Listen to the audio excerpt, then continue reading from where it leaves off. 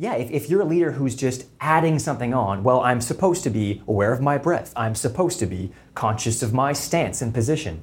What you're basically doing is you're adding more noise. You're adding more things to think about, which can distract you from being the best version of yourself and being your best leader. Welcome to the Inspire Podcast, where we examine what it takes to intentionally inspire. I'm your host, Bart President and CEO of the Humphrey Group. And if you've ever asked yourself, how can you develop an authentic leadership presence? Or how can you tell stories that have people hanging off every word? Well, then this podcast is for you. And it's not just for executives. This is a podcast for anyone who wants to influence and inspire others in their work, but also in their life. So my guest on today's episode of the Inspire Podcast is Chris Farris Zabaneh. And Chris joins me from Toronto. So Chris, welcome to the Inspire Podcast. It's a pleasure to be here. It's a pleasure to have you. I was thinking as we prepare for today, we go way back. I think has it been a decade or... I think it's been 10 years since a mutual friend introduced us. Is that about right? It could very well be. It was a long time ago. I've been delivering various forms of trainings, both technical skills and soft skills, at engineering firms at which I worked. I'm a licensed professional mechanical engineer, and he put us in contact about connecting, and I'm very glad that we were able to make that relationship come to fruition so many years later.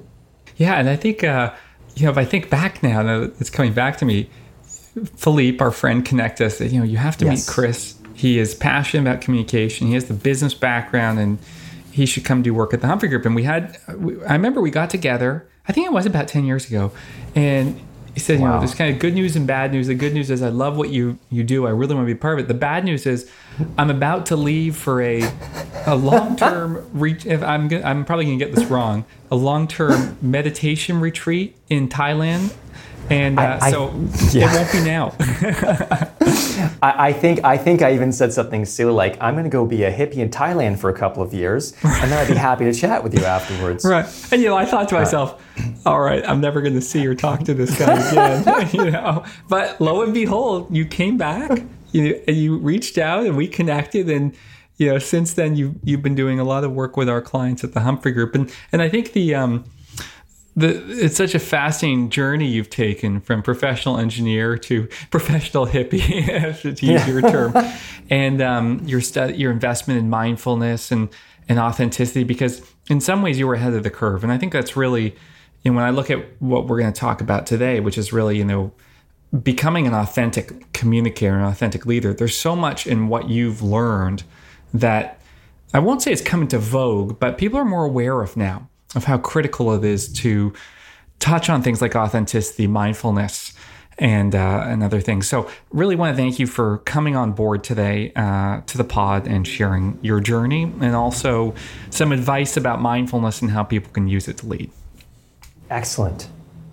So maybe start with your story, and we'll get to lessons for people. And I think, maybe it was that trip where, what prompted you to go leave behind engineering and a very predictable path, perhaps, and explore mindfulness and meditation?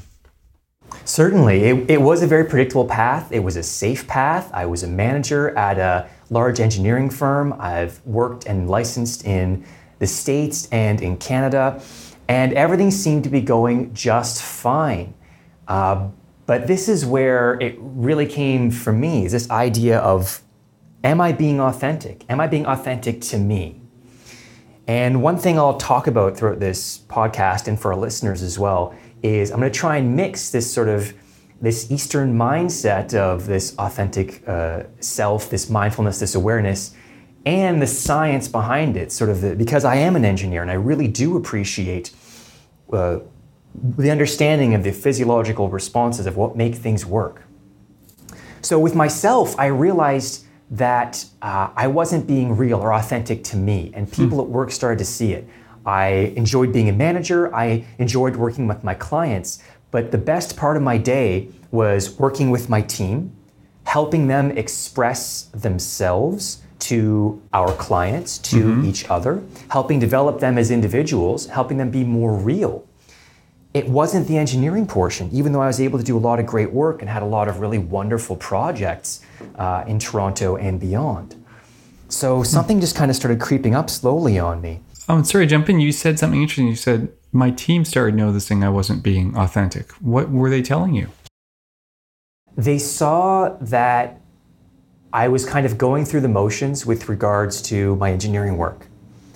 But the part that really made me happy and the parts that really made me real was working with them, was delivering trainings in my organization, how to do better technically and how to speak to each other better. Because anyone who knows engineers knows that we're not always the greatest communicators, but we have a lot of knowledge and information. So my specialty was helping translate technical information to non-technical audiences in business and in the working world. So this is where I started to notice my own, what I call the authenticity gap. What you say and what you do versus who you really are and how you really feel. And we know when we're being inauthentic. And it's not a dirty thing to say. It's not like we're doing so out of malice. It's just we can tell, but more often than not, we'll kind of hide that. We'll put it to the side. We'll allow ourselves to remain inauthentic to get the job done. Some people will call this different faces we put on. Put on your game face. Go to work, put on your game face. We see so often how some of our colleagues are totally different creatures with their families and socially than they are at work. And why is that? Why do we allow this to continue? So when you reach this realization, some people might have said, I need to go get a different job, move to professional training. I guess, you had Philippe connect us and we had a chat. But you didn't walk that path. You decided to go overseas, go to a retreat. So tell us about what the decision was and what drove it. For me, it was a personal one where at the time I felt lost. I figured I could continue on my path and everything could be just fine. But I tried that in the path and you start to feel something's not right. So what do you want to do? Well, maybe I need to, change my hair or move houses, or maybe I'm going to get a new fitness routine. And you think if I change something external to myself, that'll fix things. But that's a temporary fix. So really what it was something inside saying, I need to analyze who I am and who I want to be. And so I went initially for a month or two of this very specific, very traditional yoga retreat. And it ended up snowballing into months and months and months and eventually years because my self-inquiry work wasn't done. And I think speaking as someone who has done a very minimal amount of yoga, I've certainly, tried mindfulness. I've certainly enjoyed working with, therapists to go deeper in self-awareness and understand myself. But I have not, invested the dedicated and focused time that you did. So what did you learn? What were the big takeaways here? You can distill your months, and for me and people listening, I can't leave my 3 kids and wife and go to a yoga retreat, but I can talk to you. So how long did you spend overseas delving into this kind of practice? I was in my yogic studies, that first step of it, for about 2 years off and on. And in between, I came back to Canada. I had a couple of engineering clients that stayed with me, which allowed me to continue to work. And in between my studies is actually when I started working with the Humphrey Group in this transition. So I was doing so back and forth. So I had some time in between to really integrate what I was learning and doing. It's very difficult just to go away, change, and come back. Because when we try and do any sort of real change within ourselves, it's easy to change yourself. It's tough for other people to accept that change. I like to say, and finance folks love this, I like to say that you are the 200-day moving average of your actions. Right. I like that. So you needed multiple days for people to see it. And when you eventually, over that time when you were coming back, was there a moment where you said, all right, I've got enough here. I'm ready to kind of embrace this new way? There was more like a moment where I said, I've had enough. I have to learn how to be the person I've become before I push any further, just because you have to integrate. And this is something, humans, we are slow learners. Right. You have to give yourself time. A child, if they take a swing of a tennis racket and miss, we say, don't worry, you can do it. And they keep trying for years. They hit the ball, we go, good job, sweetie, keep at it. As adults, if we swing and we miss, what happens? We go, oops, well, I guess I'm terrible at tennis. Right. I'm never doing that again. Right. So you really needed to get in there and actually start doing it and living this new self.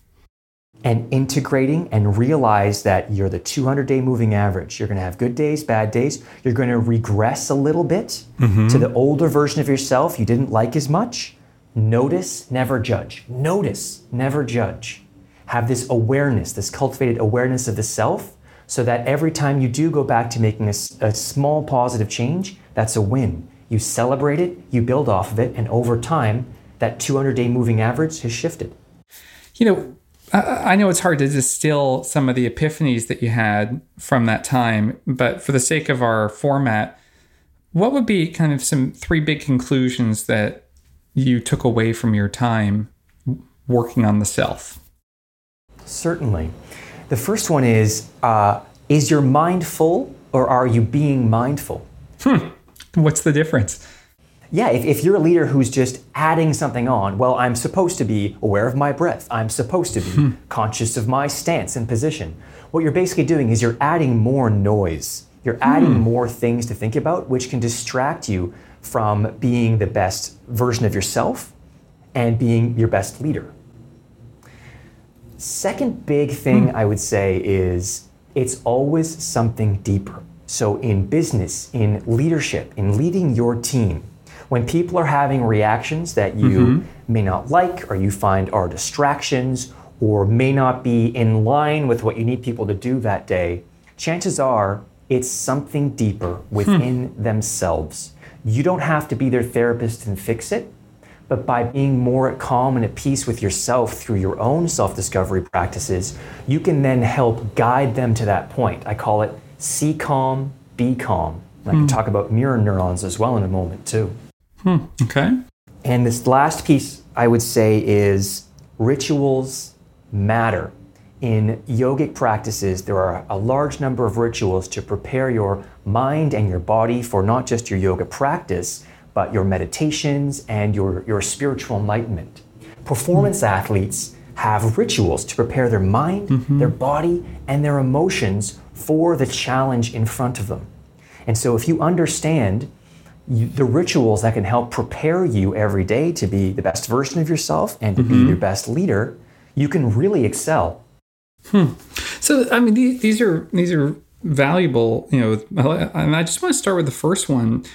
Are you mindful or is your mind full? Because I think, anyone who listens to podcasts, I'll speak for myself, is committed to improving their leadership. We're always inundated with tips, things to incorporate, how to be a better leader. And it can feel like a lot. At the same time, I could say everything that you're talking about is just something that's going to fill up my mind. That ritual is important. So help me reconcile that. How do I think about being mindful, but not having a full mind? Well, this is a lifelong journey of many yogis and meditators, right? It's funny. For those of you who have the luxury of taking 10 days out of your life, I would strongly recommend Vipassana Meditation. It is an incredible system that teaches you how to be very mindful and how to clear and focus your mind. And there's a great center, the Ontario Vipassana Center, just in Barrie. It's about an hour and a half outside the city if you're in Toronto, and there are centers all over the world. For those of you who don't have 10 days, first off, that's most people. Secondly, you have to start asking yourself, be the scientist of your own mind. What is adding to my usefulness as a leader and as a person? And what is taking time away? What practices are costing me energy? And what practices are charging me up? If you feel that my morning isn't complete unless I read 6 articles in Foreign Policy magazine because I want to be smarter, but that drive to fill your mind is distracting you and removing the calm you need to be the best leader that you can be, you're actually costing yourself and your team your energy and your attention.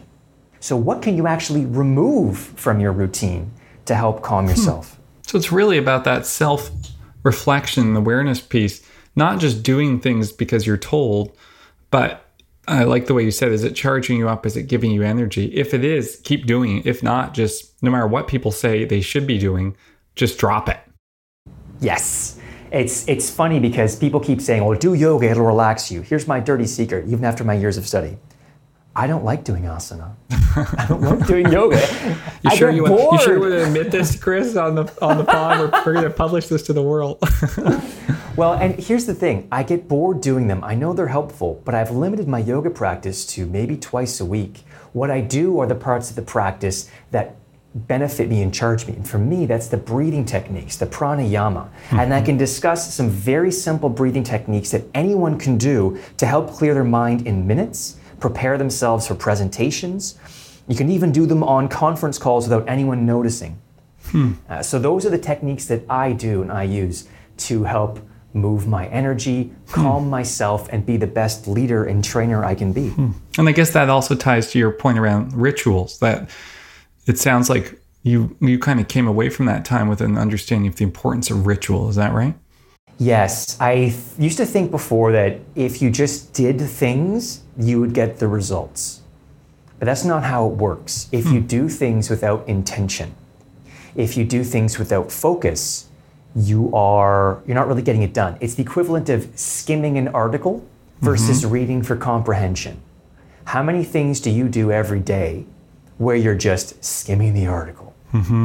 Not everyone has the luxury of eliminating everything from their life. But if you're doing something because you think you have to, versus doing something because it legitimately adds to your ability to be the best version of yourself and the best leader you can be, then that's not helpful. So you went over there, you spent a lot of time, obviously, and kind of developed this self-awareness around why you hadn't perhaps been leading authentically, some of the barriers to authenticity. Then you came back, we got reconnected. You started to work with the Humphrey Group. Yes. And I know one of the things that clients have spoken about, so you really incorporated, as you said when we started, this fusion of business, deep grounding in business, and passion for communication, and then this thinking that you'd learned around authenticity and mindfulness. Let's imagine you were coaching me. How are you encouraging, or would you encourage me to incorporate mindfulness into my leadership communication? The first thing I would do is start by doing an assessment of what you already do. So I would elicit the values that you have as a leader, which is part of what we do in the Humphrey Group, talking about conviction and vision. But I would also elicit the practices that you do to get yourself ready. For instance, you have a meeting coming up. How do you prepare for the meeting? Most people prepare the content. They don't prepare the structure of how to present, which was one of the great secret sauces at the Humphrey Group that we have. What I help people identify further is how do you prepare yourself, your mind, your body, your emotions, and your spirit. And even if you think that you're not an emotional person, guess what? Reason follows emotion 100% of the time. And so if we understand what triggers our emotions, what makes us happy, sad, grumpy, focused, thoughtful, curious, then we can recreate that the same way that athletes can create a focused mindset to prepare themselves for a competition. So let's delve into this. This is interesting. So, okay, here I am. I'm preparing for a major town hall or a client presentation. What would you have me do to kind of prepare myself emotionally in this way? Well, the first thing I do is I like to transpose. Everyone already has a series of things they do to get themselves into a good place, their happy place, if you will. So I'll start by eliciting what that is and help transpose it over. So let's start with you, Bart. You want to be my guinea pig here? Yeah, let's do it. Let's. I'll put myself in. What's something you love to do? Oh, I love to think about ways to grow this business. I'm really passionate about that. Excellent. Does this just come to mind, or do you have dedicated focused time to this? I would say I do have time. Would I put it in my calendar specifically think about this? No, but there are a few people who I talk regularly with about this. And then there's just unstructured time I have where this is often a topic that I think about. Great. So I'm going to use what's already in front of me here. When you're going to have a conversation with someone about this, what do you feel? What do you notice in your body when you start to have this discussion with someone? I get excited. I can feel the energy. I can feel, maybe a little bit the heart rate goes up because I'm kind of engaging all of my cognitive senses and processes. So yeah, I think those are some of the things that come to mind. Great. Where do you feel that in your body? The heart, definitely the heart. It's almost like getting ready for I think I'm a cyclist getting ready for an event. Your body prepares for the excitement ahead.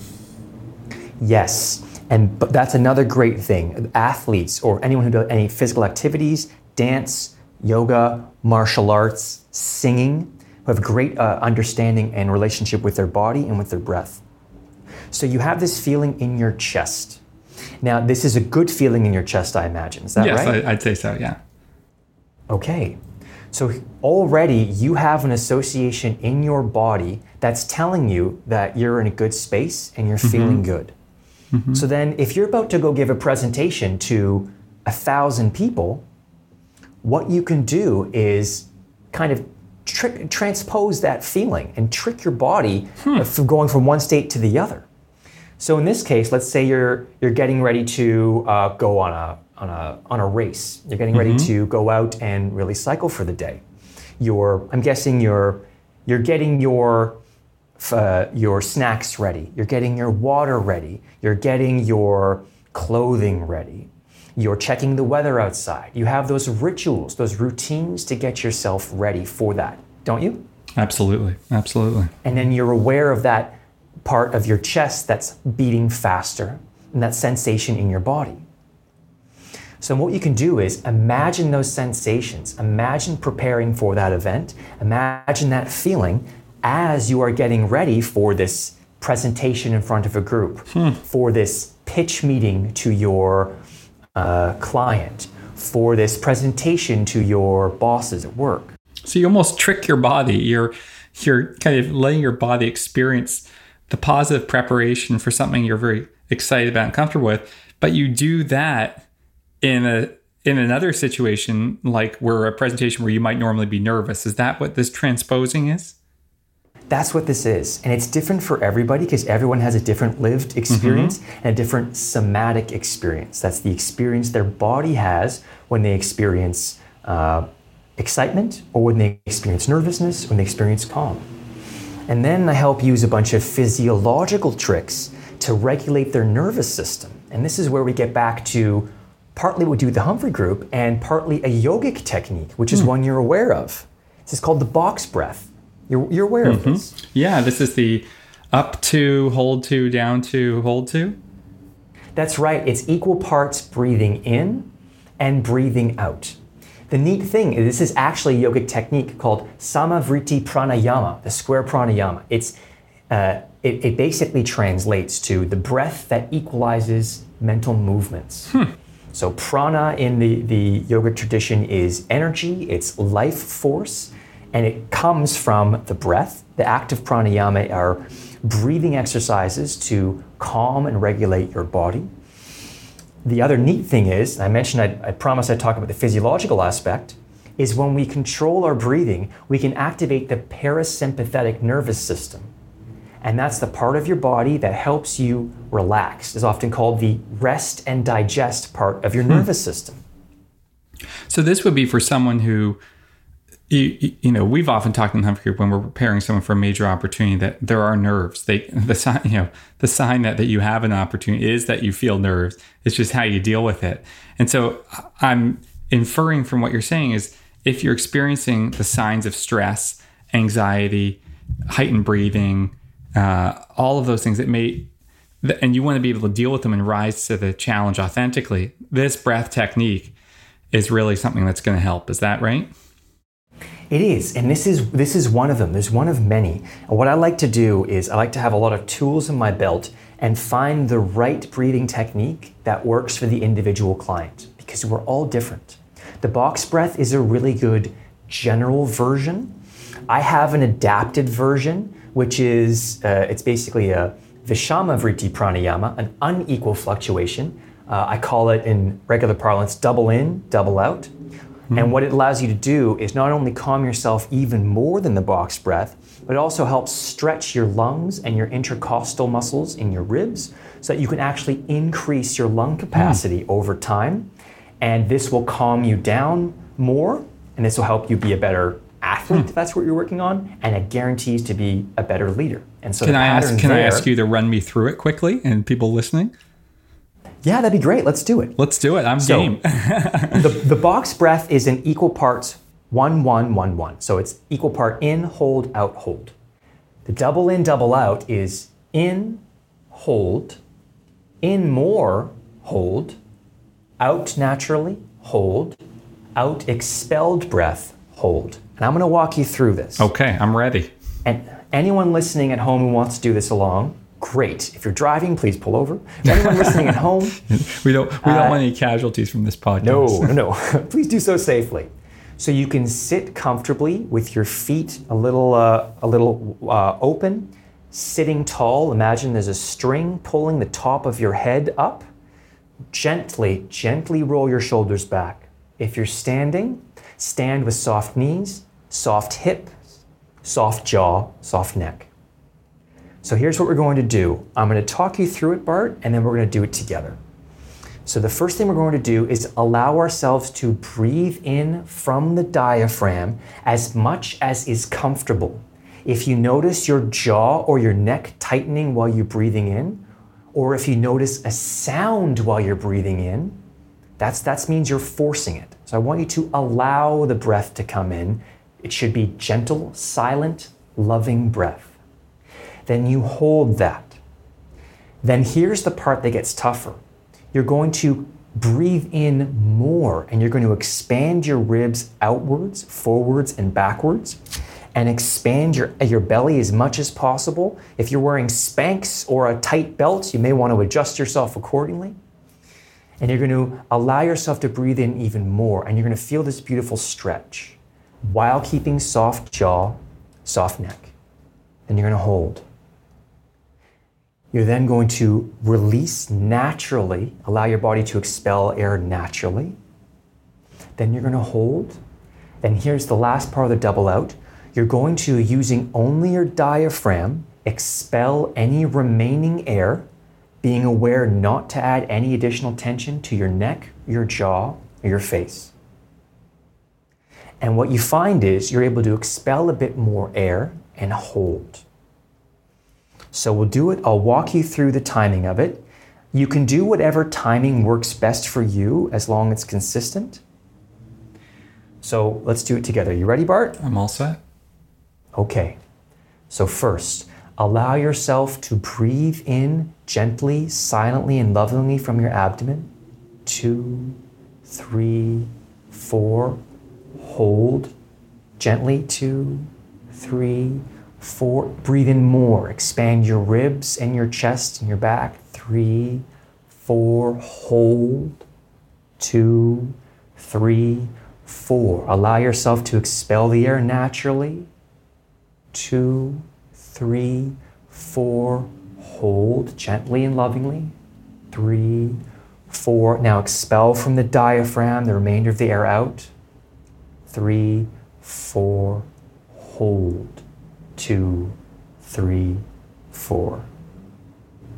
So what do you notice in your body right now, Bart? Wow, it was very relaxing. I was half asleep by the end. And that was just two sequences because I did the other one. But Yes. It's remarkable how it kind of lowers your heart rate. You just relax. It was challenging. I'll say it was challenging to do it, particularly the second round of in and the second round of out. But I really noticed that drop in intensity. And I can imagine if I was going in to give that presentation to 1,000 people, of course you're in your head and you're feeling positive and negative stress, that would be a great technique to apply to begin to lower that and then go from a place of calm. It's incredibly powerful. It activates your parasympathetic nervous system, so it calms you. Now, I want to pick up on something you noted, because there's part 2 of this exercise, which is incredibly important. You noted something most people experience, which is they get a bit sleepy. You almost feel a bit tired.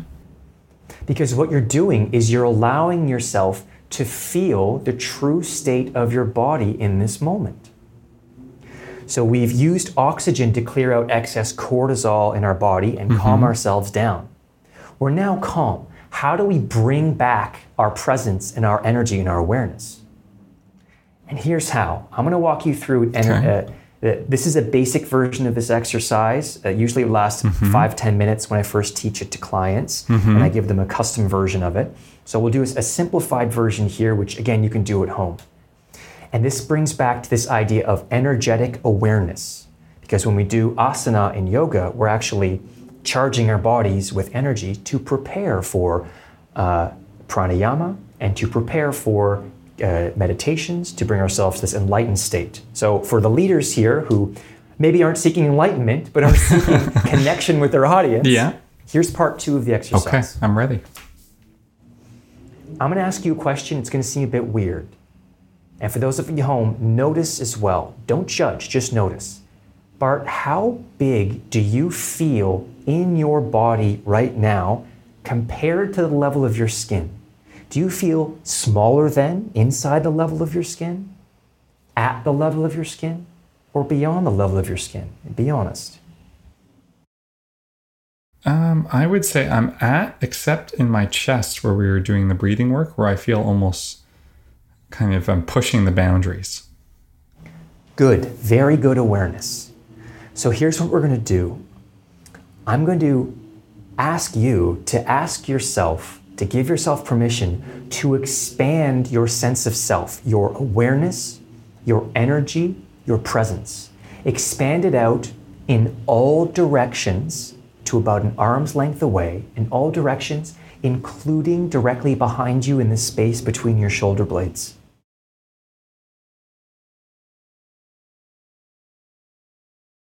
Now, what do you notice about, what do you feel? What do you notice in your body? I would say I notice, I'm just more aware of my body and the space, and comfortable with it. You know, I hadn't really been thinking consciously about it, or mindfully perhaps about it. Last part of this mini exercise.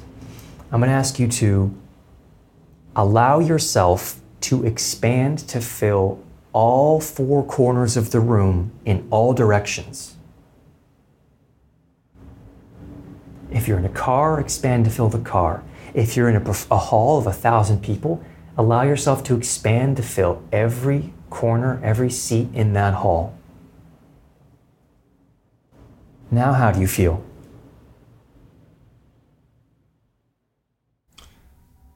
I would say I feel present. Yeah. What's your energy level like? It's good. It's definitely much higher than it was when we did the breathing, where I was half asleep. Yeah. So that's the second part of this exercise. We allow ourselves to use the breath to relax our parasympathetic nervous system, to calm ourselves, to allow this internal sense of focus. Then we use this energetic expansion technique to allow ourselves to reconnect with the outside world, expand, increase our energy level. And what I find universally when I do a version of this with my clients is that you can have a 5'2" tiny human who can then look and feel like a 6'4", 200-pound linebacker. Right. And simply by doing this exercise. Now, of course, again, I've always modified for the individual because everyone's a bit different. But by expanding to this state, it allows us to be present, mindful, aware, energetic, focused, and calm. So that way, again, mirror neurons, see calm, be calm. When people see us calm, then they're calm in return. Well, you know, Chris, something you said about it's almost that Yoda, size matters not, from Star Wars, where we know that presence has nothing to do with how physically, big or small you are. It's really about connection and being in the moment. And so I think, what you've really shown me is how to just, you can be grounded and calm, and then by then kind of turning on, you can be ready. And I'm taking that this becomes, for those who practice it and get really good, this is a ritual that you can begin to incorporate whenever you go to speak, whenever you go for a key meeting. Is that right? You can do this before you have a meeting with a boss, with a phone call, with a client. This is one of my favorite rituals to do because it calms me down, then it allows me to re-expand. And I also think of this magic little word, I want to welcome people into my space. So when I expand, I'm also welcoming them in as if I'm inviting them over for dinner. And this allows me to open my heart and be more compassionate and kind and caring with my audience. And this is a type of ritual that anyone can do. The first few times you do it, it can feel weird.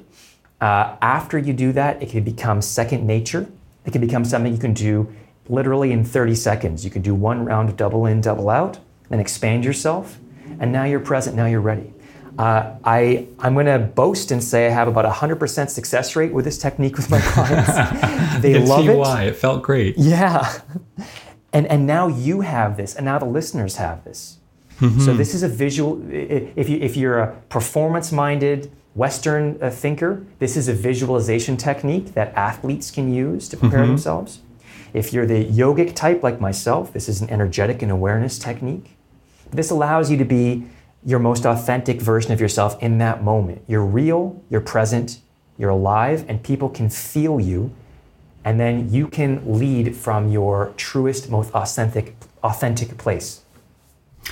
I love it. I think, what it does is it takes all the learning that you did in the self-awareness and really and brings something very practical and very powerful that you can do to change your physiological reaction. I mean, we know from coaching people that there's always going to be stress and tension in leadership. It's kind of inherent in it. But I think it's also why people gravitate towards it, right? The challenge. And so being able to practice, self-discipline and self-awareness to be present and experience, I can see how powerful that can be.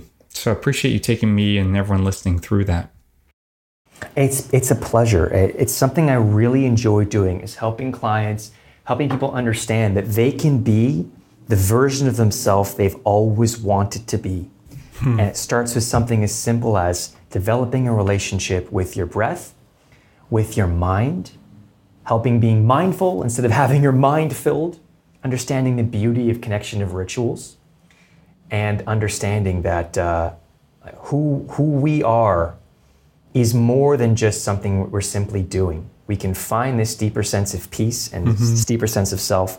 We can share it with others. And whether you find this by praying at your local church or synagogue, or by doing yogic techniques and practices, if that allows you to be your most authentic self, your best version of yourself, you can share that with others. It is such a beautiful thing to behold, and it makes you a better leader.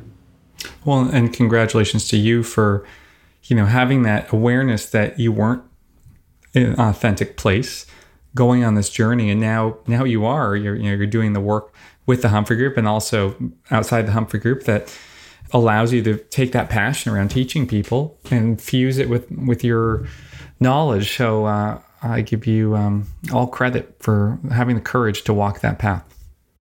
Thank you, Bart, and thanks for this discussion and helping focus my ideas here as well. It was wonderful, and I truly hope that even this simplified version of the exercise can help our listeners be the best version of themselves and better leaders. Absolutely. And look, Chris, I'm sure everyone listening will want to work with you, but let's imagine people want to get started now. What should they watch? What can they read? What do you recommend? And we can put links to any of this in the show notes. So what do you think are good resources for people to begin their journey? Well, I would actually recommend, instead of reading, I'd recommend doing. The three things I'd recommend doing. If you can, Go to a Vipassana center if you have the 10 days. Maybe a fraction of a percent of people listening will actually have the ability to do that for 10 days, again, in the after times once we're all vaccinated. For those who don't have that luxury, find a local yoga class and find a local yoga instructor that specializes in breathing techniques, in pranayama. Try to avoid what we call the monkey yoga practitioners, the one that focus just on stretching and just on the physical aspects, who focus more on the energetic and the deeper aspects. Find a slow, meditative hatha yoga class. Or lastly, I would recommend that you sit down with a pen and paper. Figure out what it is that you like to do that makes you happy. It's bonus if it's a physical thing. And then break down the rituals you use to prepare for this. Because the lived experience that works for you is going to be more impactful than reading a book. Because otherwise I would just say, well, I'll send you to the Yoga Sutras or to the Upanishads, yogic texts, or Tantra Illuminated, which is this deep study into the self and energies. But that would be my first thing, is do something, experience something. Well, and to me, having just experienced a short exercise, you feel the difference. And I think that is something that we should all consider in our leadership practice, because it's invaluable. So, Chris, really appreciate you coming on and taking me through that breathing as well. Thank you. It was a lot of fun, and I hope it helps. I hope you enjoyed that conversation with Christopher Zabaneh, one of our longtime consultants at the Humphrey Group. What I really appreciate about Chris is the life journey he's taken and how he's brought those experiences to the work that he does with leaders in our firm. I certainly always learn a lot when I speak to him, and he's great. If you ever have the chance to take a program with him or coaching program, I know you'll enjoy working with him too. So next time on the podcast, I am really excited about the conversation I have. Joining me is the executive director of Black North. If you don't know Black North, it was started about a year ago here in Canada by Wes Hall, a former guest of the Inspire Podcast, to tackle systemic racism in Canada against Black people. And the organization has done amazing work in the year to harness the energy of so many companies, and the work is just beginning. So joining me is Dahabo Ahmed Omar, and she shares her own journey of coming to this country at a young age, her own experience, and taking the reins at Black North to pursue this higher calling. So great conversation, and I encourage you to tune in. Until then, may all your conversations be inspiring.